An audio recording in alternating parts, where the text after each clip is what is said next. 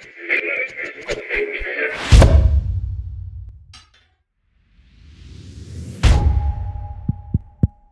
this thing on?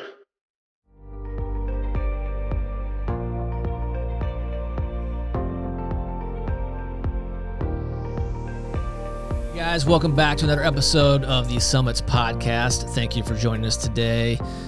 We are winding our way out of summer and into fall here in the Midwest. So you know what that means. That means a little bit of changing of the colors of the leaves. It's getting a little bit chillier out now. I don't know about you guys. September, I like. It's one of my favorite months. Yep. It's not quite as hot during the day, a little bit cooler at night with climate change. I guess that's more now.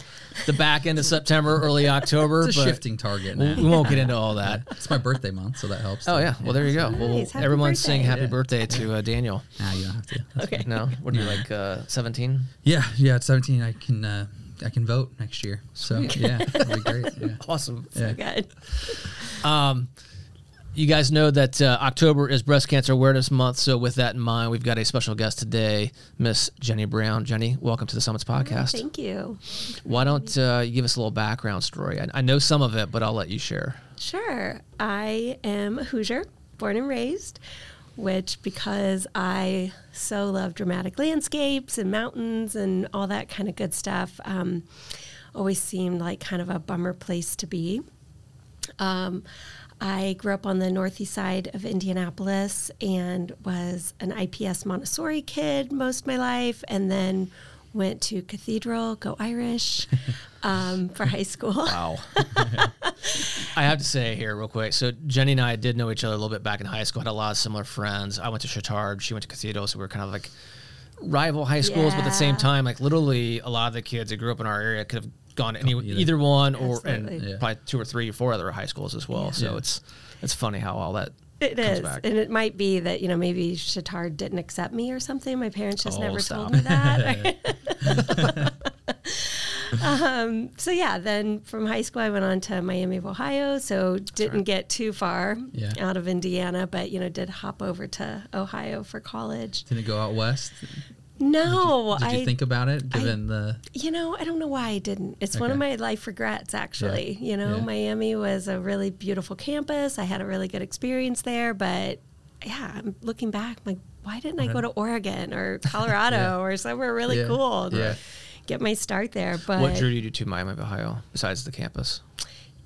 I'm not really even sure. Okay. I think it. What'd you major in? Journalism and political science. Okay. Yeah. So I was going to be a hard-hitting reporter, really root out government corruption, and I ended up in marketing and PR. Okay. Where the jobs were. It was at a time where a lot of newspapers are going under, and right. Yeah. So took my job where I could find it.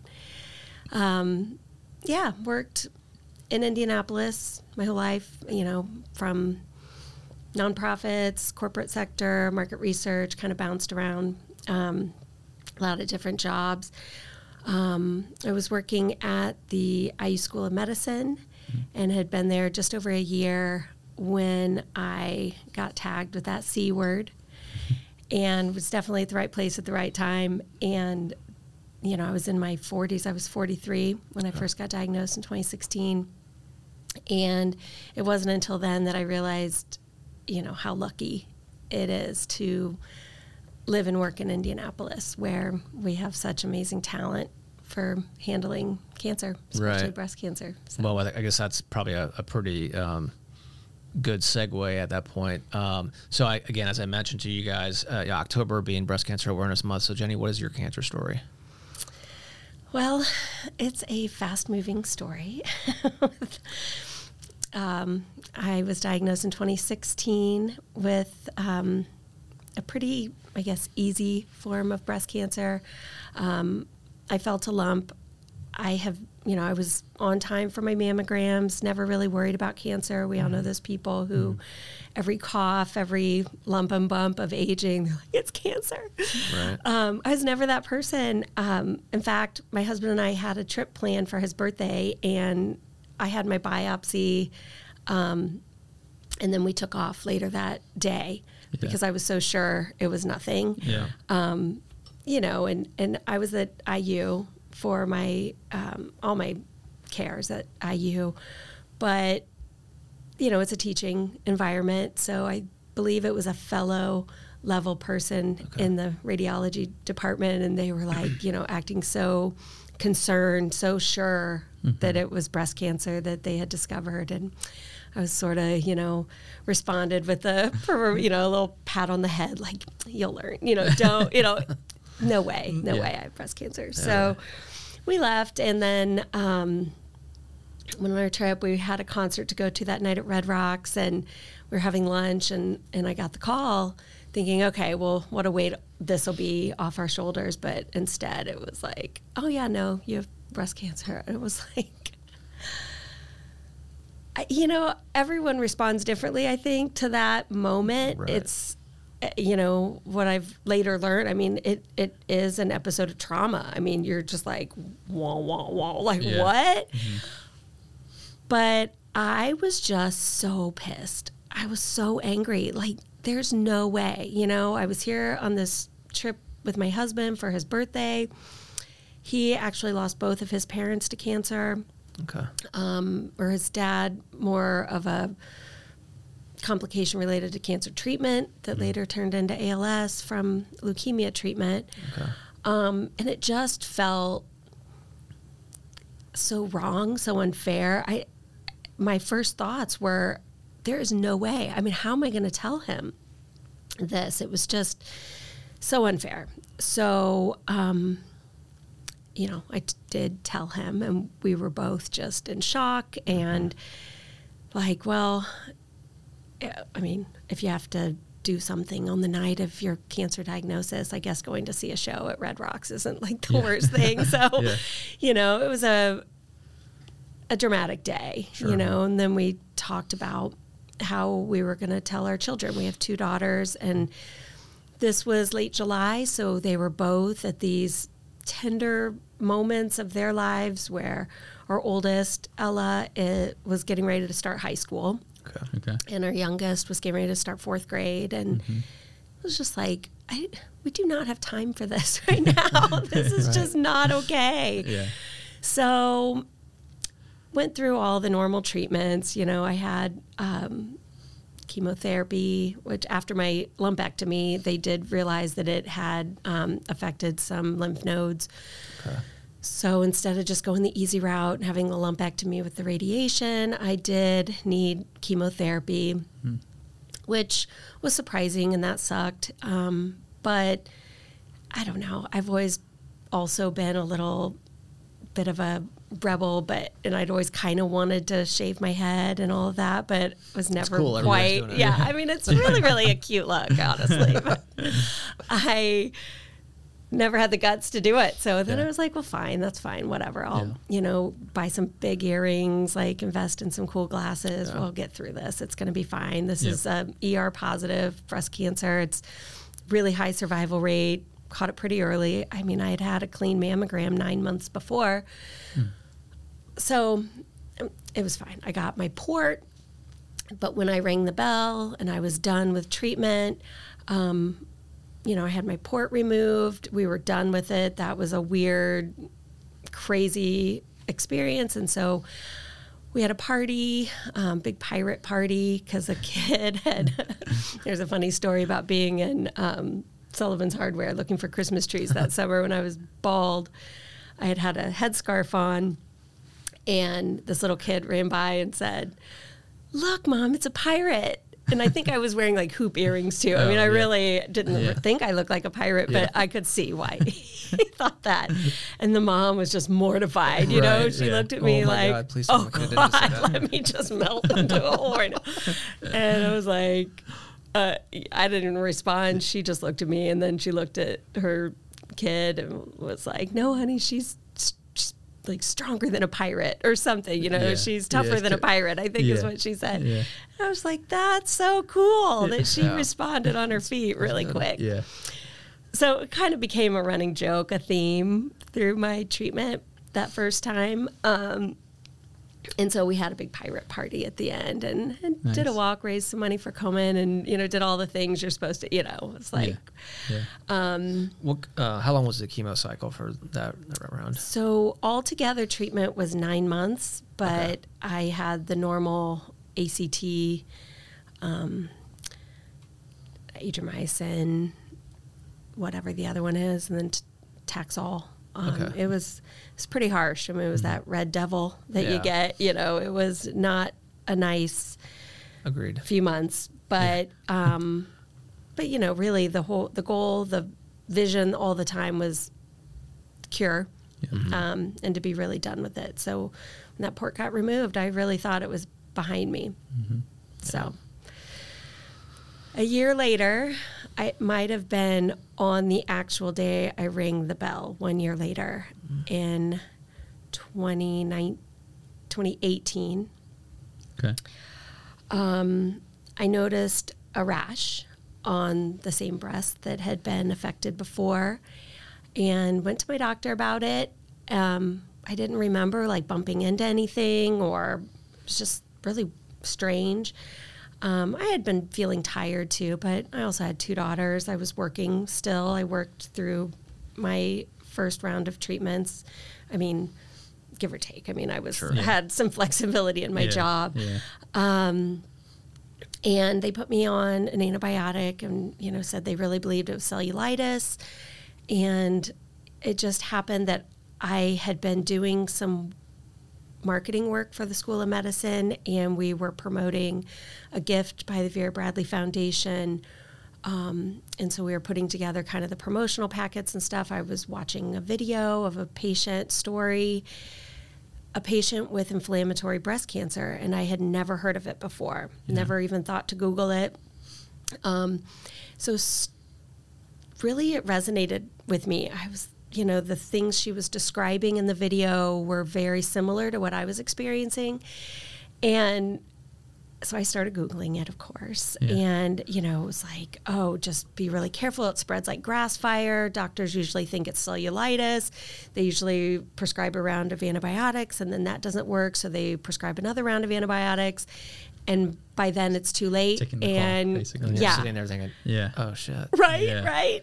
Yeah. So the next time I went back to the doctor, I was like, this antibiotic doesn't seem to be doing anything. Can we test for inflammatory breast cancer? Yeah. Well, I love my care team. I trust them completely. I do feel like I have the best care in the world, but predictably, the response was, it's probably cellulitis. This isn't a big deal. You're probably really emotional about thinking about the end of your treatment last time. And I felt like that was sort of a fork in the road, I mean, me, personality-wise, anyone who knows me, I'm not afraid of conflict. I'm not afraid of confrontation. I do speak up when I think that something is heading in the wrong direction. And it's a moment I think back to a lot because a lot of people, I think, wouldn't have pushed back as hard as I did at the moment. Yeah. And, I'm like, worst case scenario, I'm emotional and this is cellulitis. Do the test. Right. I demand it. Do the test. And maybe I threw in some cuss words and maybe I got a little more emphatic, but we did the test and sure enough, it was inflammatory breast cancer. And there were underlying tumors too that were really hard to detect just by touch. Okay. So when the biopsies and, the ultrasounds and all of that on the other side of that came back, we realized we were looking at a recurrence, full-blown, and actually a recurrence of something totally different from what I had had the first time. Yeah. So this may be a dumb question, but do they feel like that the second occurrence had anything to do with the first? Are they related at all, or it's hard, who knows? That was one of my first questions, too. There could have been a resistant cell that didn't get hit by the first round of treatment that then just had a heyday once treatment was over. Right. Or, there could have been a mutation. There's really, Multitude of different- a lot of different ideas of what possibly happened. Okay. But it just became like action. Let's get going here right with back into it. yeah. Yeah. So I did go through chemotherapy again. And it did contain the inflammatory breast cancer enough to make me a candidate for surgery. So I did have a double mastectomy at that point. And then we didn't think that radiation was probably going to be available again, because usually it's a one and done treatment option. And I had already had radiation on my right breast. Can't believe I'm forgetting. And so on one of my follow-ups from the surgery, there was another little rashy type blotch along my scar line, and we all freaked out. So we realized that zapping this inflammatory breast cancer was more important than the damage that is likely from a second whole course of radiation in that same area. So I did end up going through a second course of radiation to get the rest of the inflammatory breast cancer. So then it seemed again like I was good to go. I mean, blood work was coming back fine. There wasn't any reason to believe that this was going to continue to be a problem, as my doctor said, but I kept asking, when's this port coming out? And they're like, let's maybe leave it in. Right. We don't know really what's going to happen, so let's maybe just keep that in. So I was like, ugh. So how, I have to ask you this, how are you doing mentally when you hear that? I mean, that's got to be a PC way of saying it, a mental challenge for sure. Yeah, it was a mental challenge. You know, from the beginning, and maybe it's just my delusional way of coping, but I just never believed that breast cancer was going to be my killer. I mean, so I was just, I know they were acting out of extreme precaution and probably being smart. I'd had to have this port thing, you know, it's not a cheap surgery, in and out. And because of the level of aggression that I was facing, oh, by the way, not only did I have this very rare inflammatory breast cancer, the tumors were also triple negative, which is also very rare and very deadly. And to have them in combination, I think, was very scary for my care team, for me, for, you know, my family, everybody around. You read anything about it and it's like, yeah, she's a goner. So I don't know, but I think I just had to like keep moving on and keep believing that, you know, there's low survival, but there is survival. And I guess I've got to consider myself part of that 1%. Unfortunately, it's not the 1% on super yachts and like dripping with diamonds, you know. I'm like, great, of course it's supposed to be me, you know, the 1%. But, you know, survival, you know, it's not a bad situation to be in. There's a few oligarchs who are, you know, without yachts right now that maybe we could make that happen. Yeah. Right. I'm Pick like, one you up know, on a fire hey, site. hello, I'm a 1%er. Yeah. Well, you don't need to see any identification. I'm just 1%. That's all you need, right? Right? Isn't there a card or something? Yeah, we can make you one. Photoshop it. Cool. Yeah. Thank you. So, you know, I was feeling a little bullied by cancer at this point. I'm like, you're not even supposed to be in my life, cancer. Like, just leave me alone. Why are you so obsessed with me? Yeah. But yeah, I mean, you know, after all that, it was like, wow, that was really weird. That was crazy. But okay, moving on, you know. Yeah. And then it was 6 months later, I was having some trouble breathing, some pain in my ribs. And we knew that rib pain, fractured ribs, my bones were going to be brittle after 2 rounds of radiation. I mean, that was just going to be a consequence of that course of treatment. So but I was really scared. You know, you always hear bone is a very common place for metastasis for breast cancer. So, you know, I went back to the doctor. So the one positive thing of the previous kind of, I don't want to say blow off was that suddenly every complaint I had, I started getting the attention that I really wanted, Yeah. and that really everyone deserves. But Yeah. you know, I was like, I'm really worried. I would like to have this checked out, and so I got a CT scan. And like other people that you've had on the show, and like other people who deal with cancer, you know, the CT scan didn't show any problems with what the complaint was, but they were like, we see this little spot, this sneaky little mass over on your other side that buried deep up in my armpit, but on the other side, which had never been an issue. And you know, they're like, I'm sure it's nothing, but we gotta check it out. Yeah. I'm like, Did you've you still got have to the be port in kidding. at that? Yes. Still? Okay. Yeah. Okay. In fact, it's with me. Still? Yeah.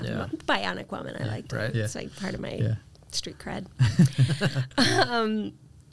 So when that biopsy came back, I was sitting in my oncologist's room, a clinical room, and she came in and just, you know, I could tell by the way she was coming in, the news was bad, but it was like, okay, we didn't even know this was here. You know, I'm over here like having like broken ribs and, you know, a little bit of pneumonia and stuff. And it was like, yeah, you know, cool. But then it was, you know, she's like, there's, you know, I'm like, okay, what's the treatment? And it was like, there isn't any. And I'm like, what? I'm sorry to say that. Like, what? Huh? Did you stutter? Yeah. Yeah. And it was like, it was unreal. I mean, I do, well, like a lot of trauma survivors, it was like, I do almost feel like it was like this out of body. It was like, wait, what? And yeah, she's like, you know, you probably have 12 to 18 months to live. I'm so sorry. And I don't know. It was just, I don't know. It was unreal. It was just absolutely unreal. It just all of a sudden being in terminal illness territory. But then she let me know, and I could not even tell you the timing. I don't know if it was that afternoon. It could have been like later after blood work in that same visit. It could have been a week later. I really have no idea. Yeah. There was a phase 1 clinical trial available that only had 18 spots. It was only open to people within the care at IU Simon Cancer Center. It was a local trial, locally funded. Realized later it was this idea, this hunch that a PhD student had that was like, maybe we should try this. And they were like, okay. It just really a miracle. I mean, what are the chances? Like, to be in Indiana, be under the care of this particular doctor at this exact time, to have this exact thing that they're investigating. I'm like, yeah, absolutely, sign me up. I am not ready to give up on this. There's just no way. I mean, I'm like, I'm not dying of breast cancer. There's no way. I'm going to like get mauled by a bear in the woods, or I'm going to like be hiking in a storm and a tree's going to follow me, or I don't know, something, or rushing into a burning building to save kittens and children. Like I can't go down. Like, so I was number 17 in this trial. And I got assigned to this high dose group. I had that first dose and it was a total whopper. Like, it almost took me down. Yeah. I mean, I had symptoms I'd never had before after that infusion. I ended up in the hospital for a couple nights. It was very scary. I didn't know what was happening. It was like I had meningitis and like epilepsy and everything all at once. I mean, there was so much pain. And so we were like kind of confused after that of what we should do. I mean, it was a phase 1 trial, which there were a lot of people in my life that were like, absolutely not.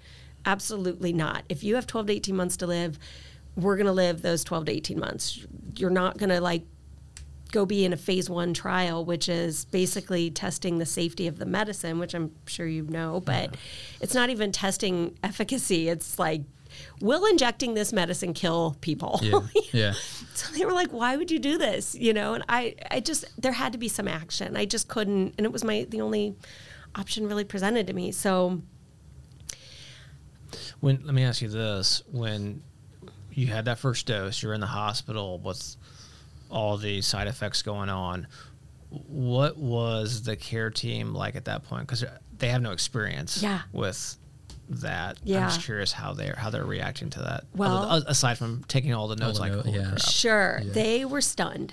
Nobody else had ever had a reaction. No, I was number 17. I wasn't number 2 or 3. You know, it was shocking to them. So the prior 16 folks, let's say, did not react the same way. No. Interesting. Okay. So, you know, and to their credit, like the director, the president, Pat Lair of the cancer center came to my hospital bedside.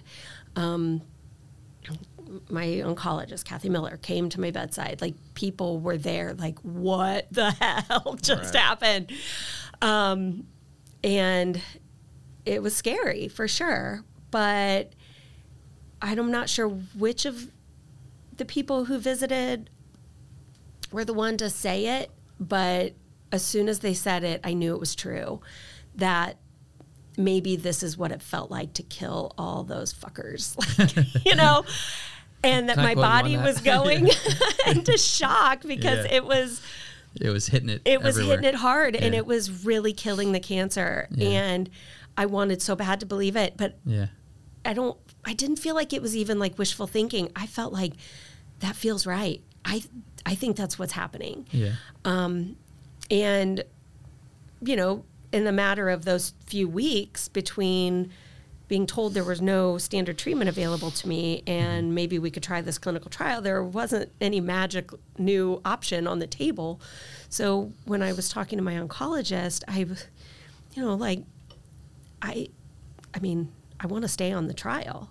She's like, you're nuts. You know, this almost killed you. Like, I don't know. So we had to go back and forth with that for a while. And what was the typical time between, so this may be dumb, but you had first dose, had that reaction. What was going to be the time frame between first dose and second dose? Is it like days, weeks? Yeah. So for the test drug, it was going to be 3 weeks, but the trial required weekly infusions. Okay. So there were 2 weeks in the between where you would get an already FDA approved drug. Okay. So you would get like the double dose week 1 and week 4 and so forth every 3 weeks. And then in between 2 and 3, 5, 6, you know, if I'm math, we're going to be just this other drug that was just the single. So you were somewhere in week 2 or 3 when they were talking like, I don't know if we're going to do week 4, correct? Oh yeah. I mean, I was in week 1. Because you said the trial, you were getting that drug every week, right? Well, I was getting it every 3 weeks. I was supposed to get it every 3 weeks. So that first dose, though, I mean, I was in the hospital immediately. Okay. Well, 24 hours later. I had to go in for a 24-hour checkup, and they took one look at me and were like, oh my gosh, like, you don't look good. I'm like, what do you mean? So yeah, I was hospitalized that night, and but you know, talking to my oncologist, she's like, okay, 3 things have to be true if I'm even gonna like consider this, and even if those things are true, I'm not sure I'm gonna allow it. But you have to be able to tolerate the G drug. I forget what it was called, but the standard one. Right. Okay, with this next week before we even think about giving you this test drug again. 2, an ultrasound has to show that there's been any reduction in size of this tumor over on your left side. And 3, after all that you have to be to see a reduction that fast. Yeah. Right. I'm not and I was thinking like, okay, maybe there's like some microscopic way of like measuring, you know, and that maybe even the measuring instruments, they could be like, well, I mean, depends on if you're looking on the outside of the end, like, you know. So, you know, I was like, that's fair. Okay. You know, I understand. So when I went back for the ultrasound to check on the size of the tumor, the radiologist was, she's like, if I didn't know your history, I'd be like, who the hell ordered this ultrasound? Like, it was gone. It was absolutely gone. Wow. Yeah, I was laying there. She was supposed to do the ultrasound to test for the sizing, but also to get 3 samples from it to, for the clinical trial. Yeah. She's like, I can't get 3. I got nothing to get Like them from. I just biopsied out, or I just tested out. I got the clip. Like, I know I'm looking at the right area, the right lymph node, because I just literally took the clip out. And I mean, I just was crying. I mean, obviously it was the most unexpected thing in the world. Again, I'm hoping that there's error in the measurement instrument, that there's some like not even discernible shrinkage, so that maybe I had a chance of staying on this trial. So, I mean, because of my previous job at the School of Medicine, I happened to have my oncologist's cell phone number, and I literally just called her. I had never used it before because they were trying to call the office, but I was laying on the table with it. She's like, do we need samples from the nearby lymph nodes?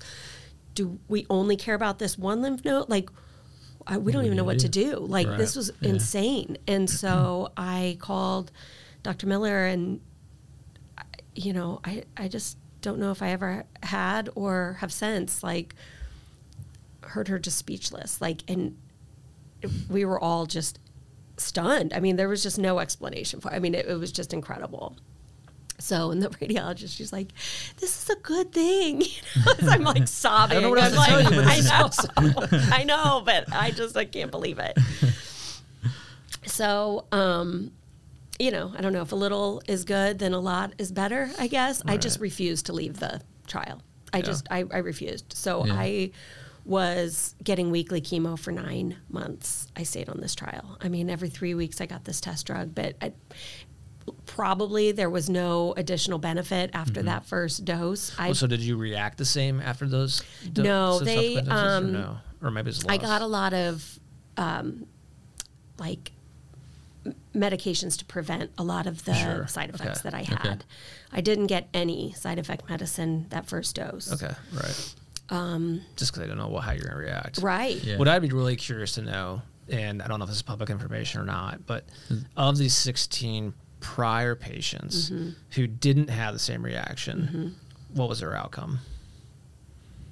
That'd be curious. That's I guess the little nerd inside of me would want to know, like, if they did not have a positive outcome, what's the correlation between your reaction, their lack of reaction, and the outcome? I think there wasn't much of a response. Yeah. Did they give you any information about, because you had already had cancer twice at this point, going into this is your third, bad at it. If anyone else in the trial was similar situation or anything along those lines? I'm sure there's a whole bunch of just rules around I do know, I believe, I think this is what I've heard, is that I'm the only one who had inflammatory breast cancer along what they were testing. This drug on was really triple negative. Okay. And with only 18 people, triple negative breast cancer is basically the other category. It's not its own thing. I mean, it could be 5 different types of breast cancer. It could be 500 different types of breast cancer. So with an N of 18, it's possible that everyone had a different kind of breast cancer. Yeah. Or the marker for their triple negative was different. There's speculation that the reason I reacted so strongly to it was because of the inflammatory breast cancer being involved. I didn't get disqualified because of having that, and it may have been the secret sauce, so to speak. Okay. I do know that I'm the only one from the trial who had a strong reaction. Positive or negative first, then positive. Then positive, right, yeah. So, I mean, who would have ever thought, again, living in Indiana would have been lucky, and then having inflammatory breast cancer with triple negative would have been somehow lucky. But I think that's just the beauty of research and participation in clinical trials, and I have to use every opportunity I can to just emphasize how important it is. Yeah. Your doctor's not going to allow you to be on a trial that's going to hurt you. I guess unless it's phase 1 and they don't know and you end up in the hospital. But I just think it is so important. That's what moves medicine, right? So, Yeah. And there has been a lot of learning from my case. They've mapped my genome, the genome of the tumor. Research in that area is progressing. And so it's really exciting. You don't ever want to have a terminal illness. You don't ever, something so serious that it disrupts life the way that stage 4 cancer can disrupt your life. But I guess if you have to go through it, then at least there can be some benefit to it. I mean, I have 2 daughters. The last thing I would ever want is for them to get a diagnosis like this and have anyone ever look at them and say, there's nothing we can do for you. Right. Yeah. Well said. When you finished the trial, how long was the trial roughly? Well, I was on it for 9 months. 9 months. Okay. And finally, with the COVID pandemic, it was March of 2020 when my doctor was like, this is the most dangerous place for you to be. You cannot be, we have to end this. You have to be done. I think I stayed on it until May. Of 20. Is that right? Okay. Yeah. And then finally it was like, okay, I think I'm done. There's never been any indication of cancer in my body since that first ultrasound or since that first follow-up. Yeah. Okay. And how often are you going back at this point? So like about every 3 months I get scanned, more frequently if I have complaints. I have now turned into one of those people that every time I have trouble coughing or a rattle in my lung or whatever, I'm like, is it back? Can I have a scan? And so in fact, I did just have one last week because I was just having a lot of pain over on my right side. Turned out to be another broken rib, but fun.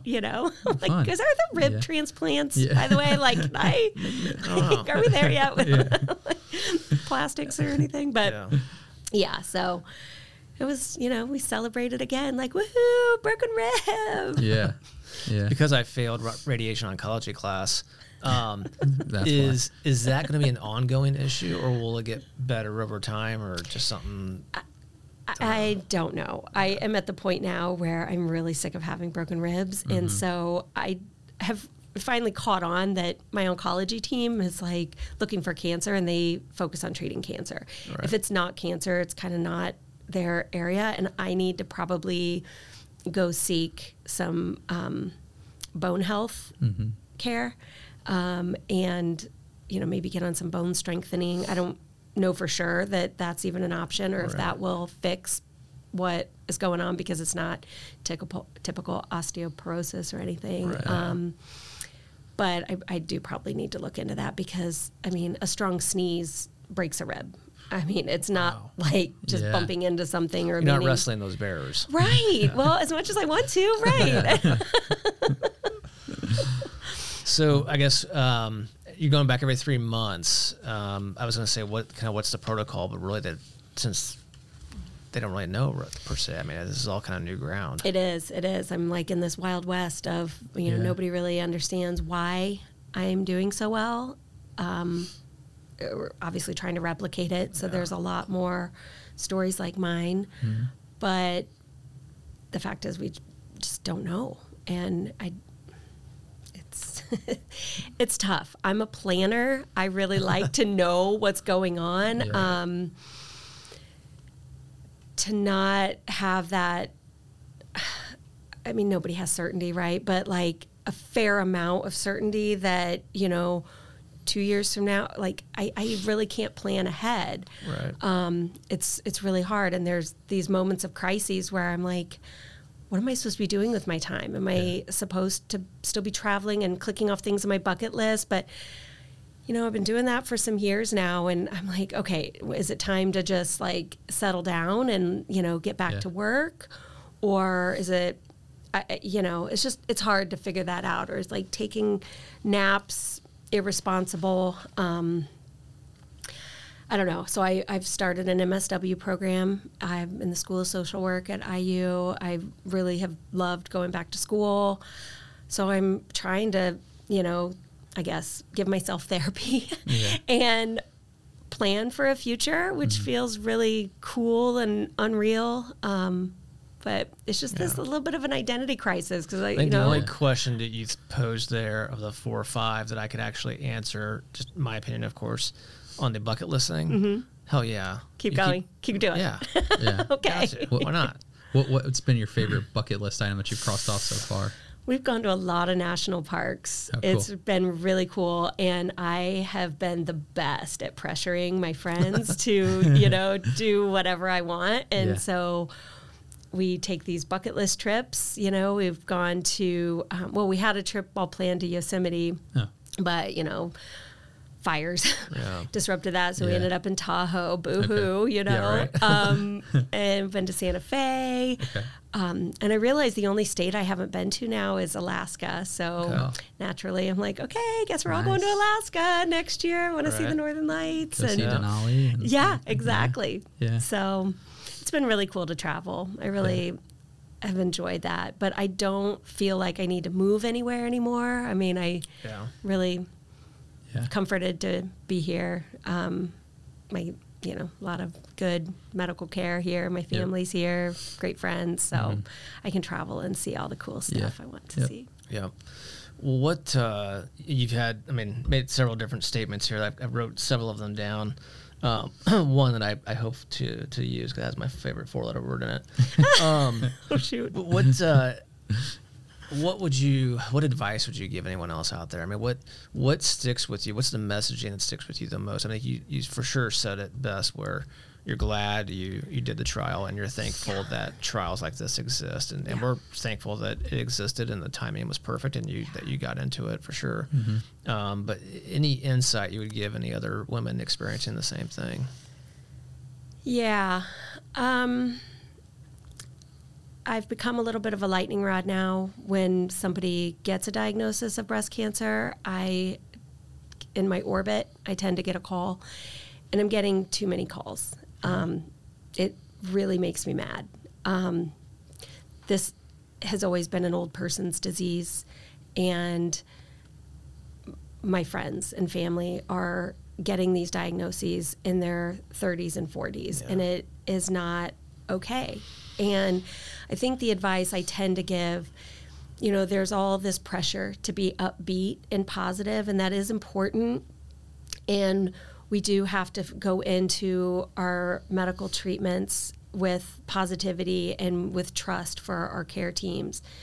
They're pulling people out of the river, so to speak. And I am just really hoping to focus more now on the why. Why is this bridge so broken upstream? Why are so many people falling into this river?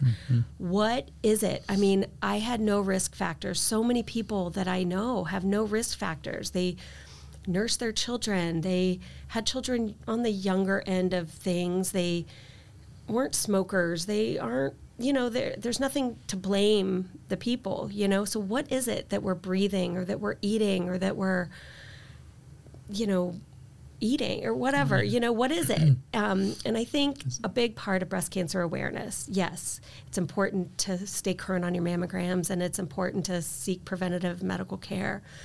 But I think increasingly it is really important to start asking some of those hard questions that make people uncomfortable and to start demanding better answers for why is this happening so frequently to people who are so much younger. This is not a pretty disease. I mean, there are the pink ribbons and the rallying around the communities, but it's ugly and it's devastating to families. And yes, there is high survival, but there are too many people still dying of this disease, and it's unnecessary. It feels unnecessary. And so to really eradicate it, I think some awareness needs to start getting pointed toward the culprit. Well, Jenny, we certainly appreciate you coming in and sharing your story with us. Yes. Anything we can do to assist, we're happy to do so. I'm glad we're still here. I am too. I mean, I'm glad. we can share and commiserate to some Yes. extent. Like old times, we'll sneak beers out of our parents' fridges and, and do that sort of thing. Not that we ever did that. Not that Of we course ever not. did that, no. That never happened. So anyway, thank you guys for joining us today on this episode of the Summits Podcast. We appreciate you guys listening from wherever you get your podcasts, or for those of you folks watching on the Heroes Foundation YouTube channel, thank you. If you haven't hit that little subscribe button, please do so. It's free. And then hit the little notification bell so you guys can be alerted when new episodes drop. Until next time, beat cancer.